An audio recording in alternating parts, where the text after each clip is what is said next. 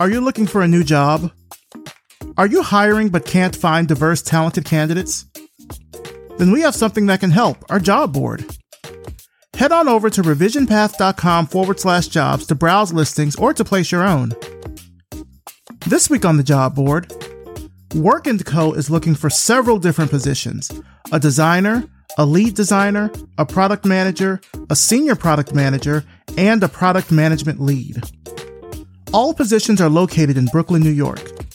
The product manager, senior product manager, and product management lead positions are also looking for candidates for their Los Angeles and Portland offices.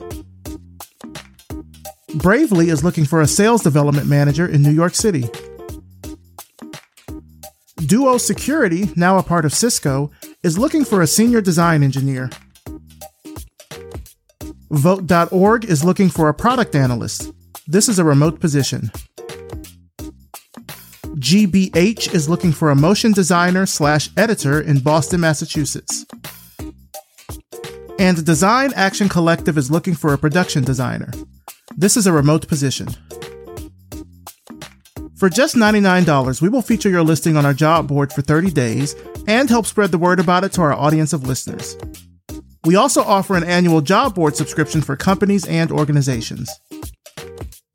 Make sure to head over to revisionpath.com/jobs for more information on these listings and others. Apply today and tell them you heard about the job through Revision Path. Get started with us and expand your job search today. revisionpath.com/jobs. You're listening to the Revision Path Podcast, a weekly showcase of the world's Black graphic designers, web designers, and web developers. Through in-depth interviews, you'll learn about their work, their goals, and what inspires them as creative individuals. Here's your host, Maurice Cherry. Hello, everybody, and welcome to Revision Path. Thank you so much for tuning in. I'm your host, Maurice Cherry. And before we get into this week's interview, which is our final interview of 2021, let's take some time out and thank our accessibility sponsor for this episode, Brevity & Wit. Brevity & Wit is a strategy and design firm committed to designing a more inclusive and equitable world. They accomplish this through graphic design, presentations, and workshops around IDEA, inclusion, diversity, equity, and accessibility. If you're curious to learn how to combine a passion for IDEA with design, check them out at brevitywit.com. Brevity & Wit, creative excellence without the grind. Now for this week's interview. I'm talking with illustrator and lettering artist Alanna Flowers, founder of AGF Design Studio. Let's start the show. All right, so tell us who you are and what you do. Hi, my name is Alanna Flowers. I'm a lettering artist and illustrator based in Brooklyn, New York. How has the year been for you so far? Wow, this year has been unlike any other that I've had professionally and creatively. It's been really refreshing and really a big learning experience, I would say. In what ways? Well, I'm a new freelancer. I started freelancing January 1st of this year. So I just jumped in feet first. And yeah, I've had so many rewarding experiences. And I think because I'm still so new, I've learned a lot along the way. Well, congratulations on striking out on your own like that. Oh, thank you so much. If you don't mind me asking, what was the catalyst behind you deciding to do that? Oh, yeah. So, everyone knows how things have been for the state of the world. So the pandemic hits last year. And at that time, I was a full-time in-house graphic designer / graphic design manager. And I was reporting to work every day, working in downtown Manhattan. New York City's a hotbed, but I reported to work. So that was kind of a challenge for me, definitely. And then I guess as the whole year sort of went on, I was really evaluating. I'm like, how can I start doing what I'm actually really passionate about? Because at that point, I had already thought about, maybe I want to strike out, even do something different, even if it wasn't necessarily freelancing on my own. I knew that I just wanted something different. So the pandemic was a humongous catalyst for reevaluating on all levels. So yeah, I decided, I think midway through 2020, I'm just like, all right, I'm going to start saving this this money that I'm making and try to figure out something on my own. And you did it, and you struck out on your own. Yeah. Since this is coming up at the end of the year, like, do you have any kind of early plans or resolutions for 2022? Oh, yeah. Geez, I've been thinking really hard about next year, actually, because now I have something to sort of base things on because everything was very, well, we'll see how this goes. So now I actually have, quantifiable metrics to sort of base things off of. So I have big goals for next year. I want to expand my services definitely and just continue working with great brands and clients. So let's talk more about your studio, which is called AGF Design Studio. So you started at the beginning of this year. Like, how has business been just kind of like establishing yourself? Yeah, it's been really great. I've been very fortunate, honestly, to have worked with all of the brands and people that I've gotten to work with this year. I've gotten to work with Adobe. My first client was American Greetings. Like, I don't... Okay. It's like, how does that happen? So I've had a very fortunate year and experience going out on my own. So I think if we can keep that momentum, and it seems that we are so far, going into next year, I think that would be great. Nice. Those are two big names just right off the bat for your first year. Yeah. So what is the process like when you're, like, say you have a new project come in or there's a new design that you're working on or something? Like, what does your creative process look like when you're starting something new? That's a really great question. It really definitely depends on what the client's needs are. And, they give you a creative brief and you review it. And I start thinking about what exactly is it that they're asking me to letter, because as a lettering artist, I'm usually illustrating some sort of quote or phrase. So I start thinking about stylistic treatments. I start thinking about, sometimes the origin of the quote is historical. So maybe it's from like an actual figure. So I do a little bit of research on that person. And from there, I just follow the steps of my process, which are basically establishing some kind of hierarchy for the piece so that it communicates in the best way possible to the intended audience. So, yeah. So it seems pretty kind of straightforward then. Yeah, it's not too complicated. I think where things start getting complicated is maybe how long the phrase is and the composition. Creating for social media, like if, I'm usually given some sort of dimensions and constraints. So my compositional approach for something that's supposed to be a square will be completely different than something that's supposed to be like a poster, for example. So it just depends from project to project, I think. Are you like currently working on any projects that you can talk about right now? That's a good question. I can vaguely describe it, I guess. Yeah, I actually just started a project that I'm really excited about, and it's actually going to allow me to incorporate lettering and a little bit of animation, actually. So it's kind of a marriage of my interest in like filming and video and editing with lettering and animation. So I'm pretty excited about this one. That sounds pretty cool.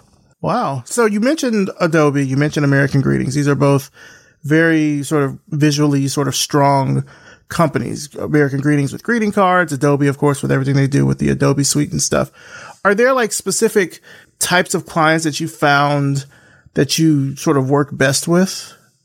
I've been fortunate to work with Adobe for a few projects this year.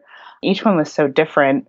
I think what I've seen from the clients that I've gotten to work with is it's always best when the vision is as clear as possible, I guess, and when we can just establish that we're on the same page as much as possible.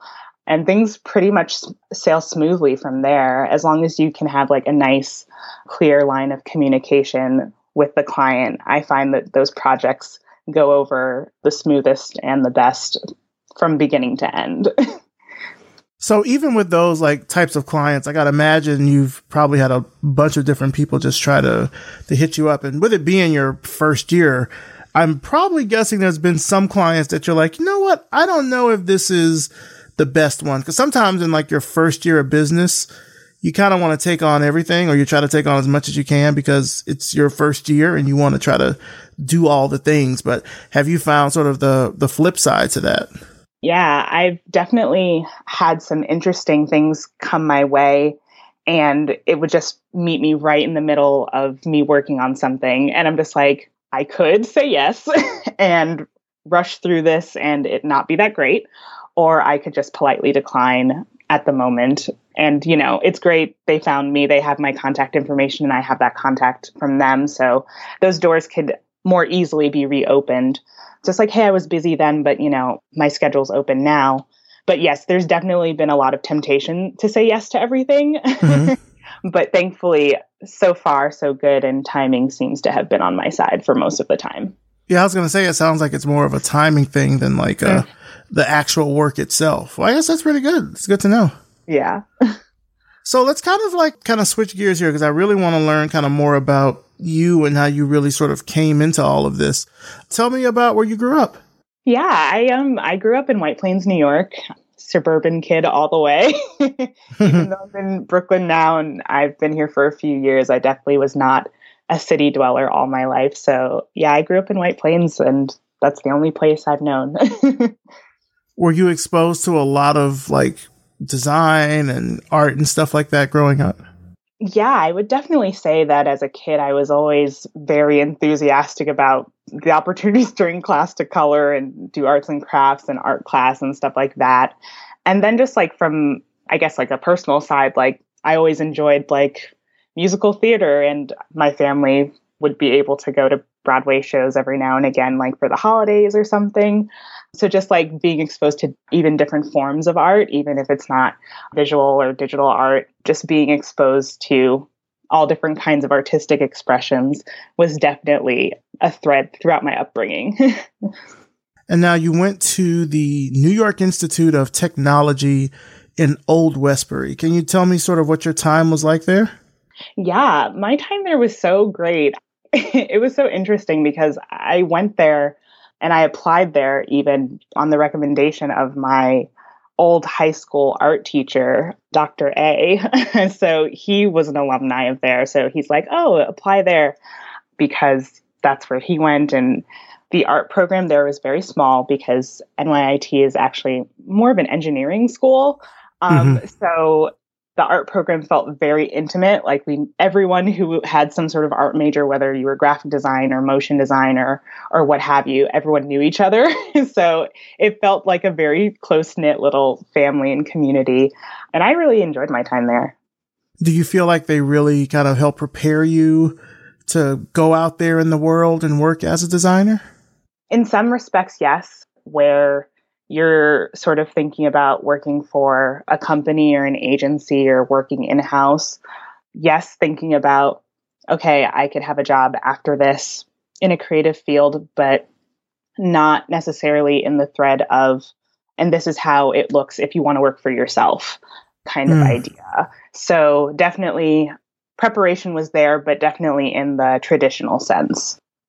Yeah, I haven't found that there have been a lot of schools, maybe like some of the art institutes, only because I know that they do take a lot of kind of input in from people in the community, basically just about what they should be teaching. But yeah, there's not a lot of sort of design focused schools I've seen that give you the tools sort of for entrepreneurship. It is about sort of pushing you into that, I don't want to say pipeline, but kind of pushing you into that realm of like, you can work for an agency, or you could work for a design focused tech company or something like that. Like, it's not really about how can I take these tools and strike out on my own, because a lot of that is, I mean, yes, it's your technical skill, but there's also just so much business stuff that you need to know to run your own business and deal with contracts and all that sort of stuff. No, yeah, absolutely. Any kind of inkling of what it was like to be a freelancer came from the one-off, maybe you have a semester with an adjunct professor who happens to also be a freelancer on the side or something like that.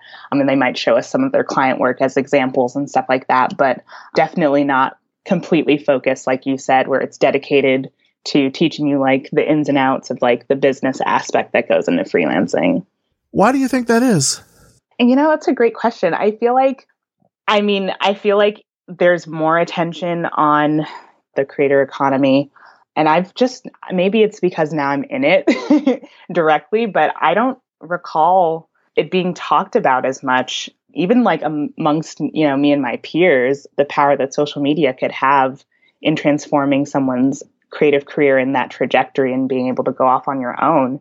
So there might have just been just like an unknowing of, the potential of these platforms. When I was going to school, like Instagram was king, but now there's so many competitors and so many different avenues that you can take. So I don't know. I think as more people do it, the more shine it'll get and more people will talk about it. What were those kind of early years like after you graduated? So it's pretty interesting, actually. When I first graduated, I was very bright-eyed and was super excited to just jump into my field. But I actually had an opportunity fall through that I wanted to take to be a designer. And I was, down on my luck a little bit. And I told my friend, I'm just like, I just need income, please, anything. So I ended up actually taking a job as a receptionist for a year right out of college before I was able to secure my first graphic design job. A receptionist, huh? Mm-hmm. And I gave myself 1 year because I was just like, and I was a great receptionist. Okay. I was very efficient and they're just like, yeah, you're great. And I'm just like, and with all this stuff comes complacency and comfort, and this was just a very temporary thing, so you need to move on. So I had my exit strategy, and after that experience, I was able to get an associate design job in-house. Well, that's something good to know, that you sort of had a plan to get out of it, because sometimes, you fall into those kind of gigs where you're doing the work as you have to do it, like it keeps a roof over your head, it keeps food on the table, but it's not fulfilling, like it's not what you really want to do. So at least you had a plan to kind of get out of that and eventually start somewhere and really sort of work on your design career. Yeah, it's very interesting thinking about it now, but it's just like, well, it's part of my story. So it is what it is. Like, it's not always red roses, but I'm grateful for the way things happened anyhow. Now, I noticed that you've been doing a lot with social media. Just, you can go to your website and really kind of tell that you're very active on these other platforms like YouTube and Instagram and Pinterest. How has sort of, I guess, exhibiting your work through those channels helped you out as an artist and an entrepreneur? I think it has really challenged me to think about, one, I guess, how much one person is capable of. So you'll see a lot of people who do content creation full time, and you're just like scratching your head and just like, how are they doing all of this content? And just like, well, there's a strategy behind everything. And a lot of content is actually strategically recycled and scheduled and all this stuff. So once I was able to break that sort of formula down in my head, I was able to be like, okay, I'm just going to put my work in multiple places, because you never know how someone will find you or come across you. And shooting as many shots as you can is always, I think, good, especially if you're entrepreneurial like me, or just trying to increase your chances of someone coming across your work. I think it's always best to be in as many places as possible. And also, by kind of doing that work and showing off what it is that you're doing, you're attracting other people, which for your first year in business, I mean, that's kind of the best marketing that you can do, is to really show the work that you're doing so, other people can find out about it. No, definitely. It's definitely a whole process of show and tell. Your social media quickly becomes your portfolio, or your YouTube becomes a reel of the things that you can do. I've had so many people tell me, it's like, oh, I watched some of your YouTube videos and that exhibited that you can, speak about this topic and about video editing. So it's interesting also the way that people will break down, oh, I've seen your content in this place, and this place. And from that, I can deduce, relatively the kind of skills that you have and like the interests that you have. So I think it's just like a great way to showcase everything that you can do. Mm. Do you find that like different social networks are better depending on what you're trying to accomplish? Yeah, I would say so. I think it depends, because a lot of people have been saying, especially this year, that video content has really taken over platforms that were previously photo-based like Instagram, where TikTok and Snapchat have, well, mostly TikTok, but I guess Snapchat really kind of did it first, where people are creating video content and using that as a way of exhibiting a tutorial. It could be for anything. I use a lot of my platforms to use as tutorial-based posting. So I think that's a great way to engage with my community. And it's not always about like, oh, this is a finished piece that I did. Like, I like to share educational content. So I found that anything that really has videos on it, which is everything, can really be used in that way, which I've tried to leverage a lot this year and has been pretty successful. And then like other platforms like Twitter, I found are just like great for building community and just getting out there and just talking with people who are really like-minded and in your same sort of creative sphere. You know, maybe they don't do lettering, but maybe they do, type design and other kinds of illustration. So it's really interesting to hit that follow button on someone and see them follow back and be surprised maybe the people who are just willing to talk to you about the stuff that you guys already know that you're interested in from, your bio or whatever. So even, kind of with all that, like you're on these different social networks, you're doing these things. And I see that you have a section on your site about art licensing. Talk to me about that, because that's something that I haven't really seen on a lot of really designers or illustrator sites, is about licensing. Yeah, that's definitely one of the areas that I knew that even if, quote unquote, I was maybe slow out the gate to get some clients, I could definitely build a licensing portfolio. So I think I've collected probably almost every greeting card or holiday card, birthday card I've gotten since I was like, 10 or something. And I've just always loved the illustrations and just like the look of greeting cards. So I'm just like, that's art licensing. I could totally do that. And I was able to actually get an art licensing course that I purchased at the top of the year. And it was really helpful for me getting some licensing clients. And that's just like a little bit of recurring income that I get, which is nice. And it's completely passive. Once I've done the designs, they just, generate that little bit of income for me every month. So it's really nice. So have like companies already reached out to you to license some of your work? Yeah, I actually did a little bit I think I've actually done probably all of the outreach, maybe, I think, for all of the companies that I'm licensing with right now. The first one I did was a mobile app called Felt, and they actually do digital greeting cards. So you have like the app on your phone, you can design the greeting card, you can write it on your phone, and they'll mail the card out to whoever is in your address book. So they have like a hybrid sort of approach where it's like you do the process digitally, but they'll still mail the card. So that was kind of interesting. And I think I just Google searched like crazy, just like art licensing, seeing other companies that, fellow lettering artists have licensing deals through, and just collecting contacts and doing the research and just sending out cold emails, and got a few good responses this year. So. And is that, I would imagine that's probably pretty steady income too with licensing, because you're doing it along like certain like time terms, like maybe monthly or annual or something like that. Yeah, exactly. So yeah, it just depends on whatever your contract agreement is, the terms of your royalty payments. But yeah, it's cool because I can expand my portfolio. If I want to add 10 new cards to a collection, I can, and just have those, go in circulation and see how they perform. And then you just get your monthly commission reports, so you can kind of see how your designs are performing and maybe where you want to make some improvements, maybe add to different categories or something like that. Who are some of your inspirations, like either as like an artist or as a business person? Like who inspires you? Oh, geez. Well, I definitely was inspired from the very beginning by Jessica Hish, because she was probably the first name that I heard attached to lettering. And I think that happened when I was in a typography class that I took in college. My professor had shown her daily drop cap project as an example of lettering. And I was just like, lettering? And then from there, I just sort of fell down the rabbit hole, so to speak. And I was pretty much hooked from there. And other than her, Martina Floor definitely has also been a huge inspiration.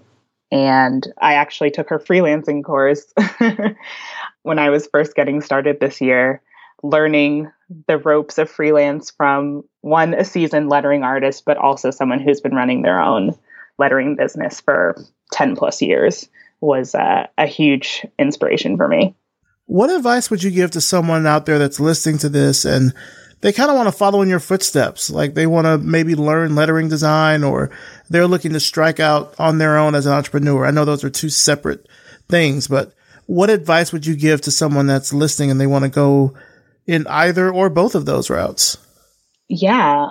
Well, when I was first thinking about it, I think I was first listing all of the talents that I had, I guess, like these are all the ways that I could monetize the skills that I already have.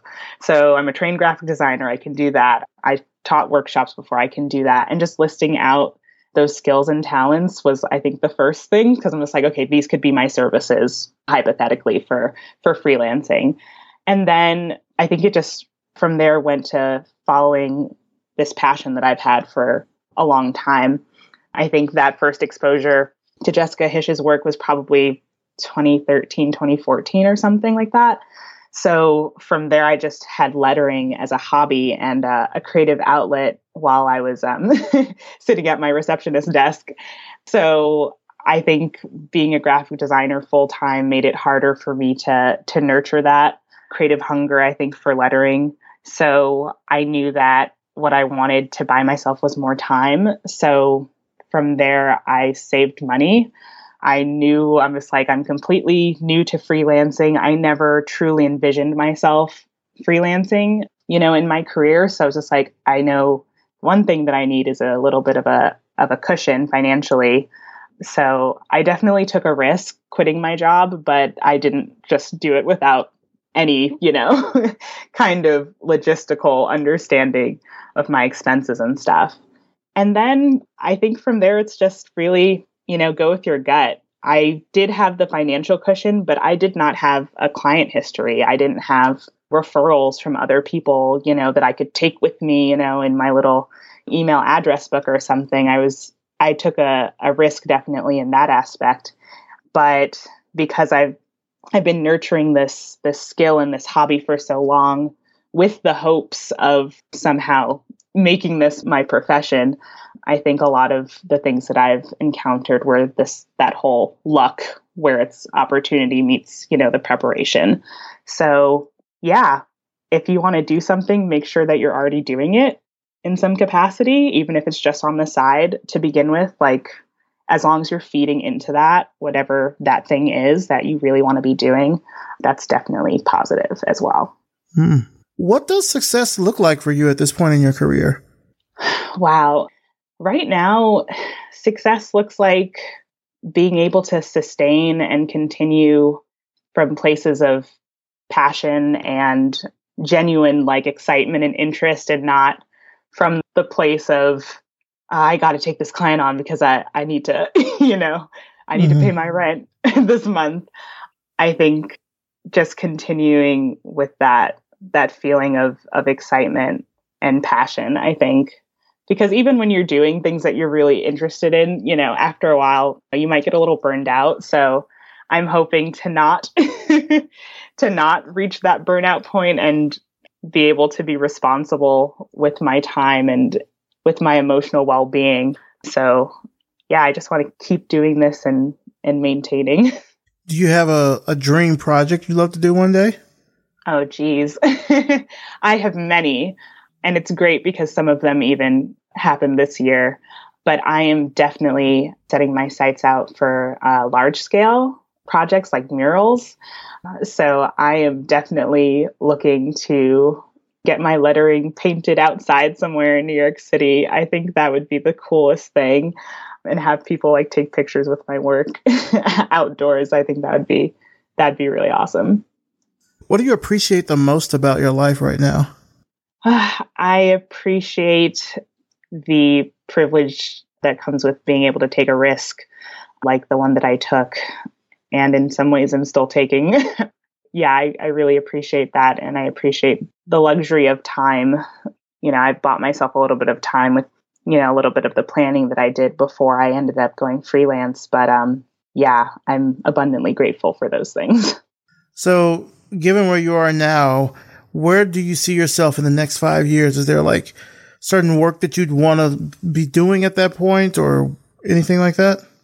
This year has been a lot of seed planting. So, it's like I have to start from somewhere. So I started my YouTube channel this year, started with 0 subscribers, just like everyone who starts anything.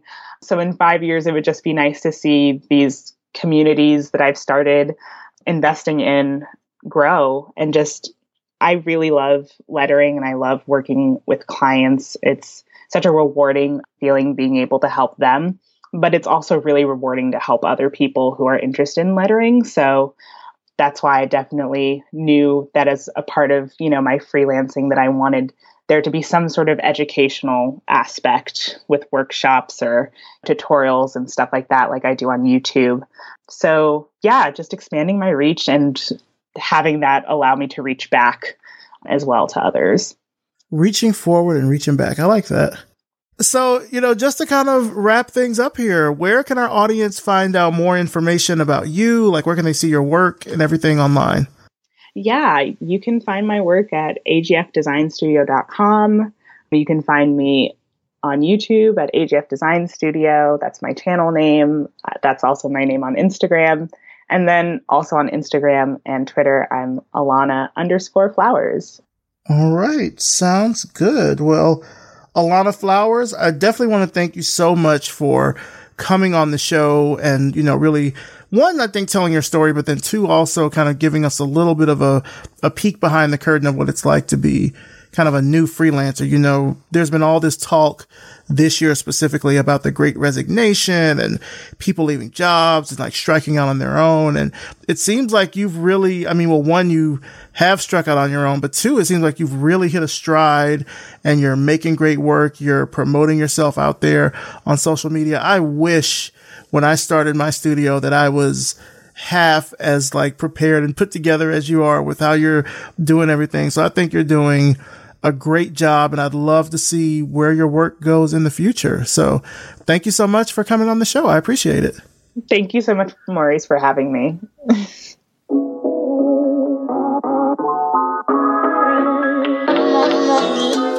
Big thanks to Alanna Flowers. And of course, thanks to you for listening. You can find out more about Alanna and her work through the links in the show notes at revisionpath.com. And of course, thanks to our wonderful sponsor, Brevity and Wit. Brevity and Wit is a strategy and design firm committed to designing a more inclusive and equitable world. They accomplish this through graphic design, presentations, and workshops around IDEA, inclusion, diversity, equity, and accessibility. If you're curious to learn how to combine a passion for IDEA with design, check them out at brevityandwit.com. Brevity and Wit. Creative excellence without the grind. Revision Path is brought to you by Lunch, a multidisciplinary creative studio in Atlanta, Georgia. This podcast is created, hosted, and produced by me, Maurice Cherry, with engineering and editing by RJ Basilio. Our intro voiceover is by Music Man Dre, with intro and outro music by Yellow Speaker. So what did you think of the interview? Better yet, what do you think about Revision Path overall? I know 2021 has been another wild year, but one thing that has definitely kept me going throughout this entire year is hearing from you. So please, don't be a stranger. Hit us up on Twitter, hit us up on Instagram, just search for Revision Path, all one word, or you can leave us a rating and a review on Apple Podcasts, or now on Spotify. Now you can rate podcasts over on Spotify. So please help us out over there. Give us 5 stars. We would super duper really appreciate it. Let everyone you know about the show, because as I've always said, it really helps us grow and reach more people all around the world. As always, thank you so much for listening. Thank you for this entire year. Happy New Year to you by the time you listen to this, hopefully. And we'll see you next time.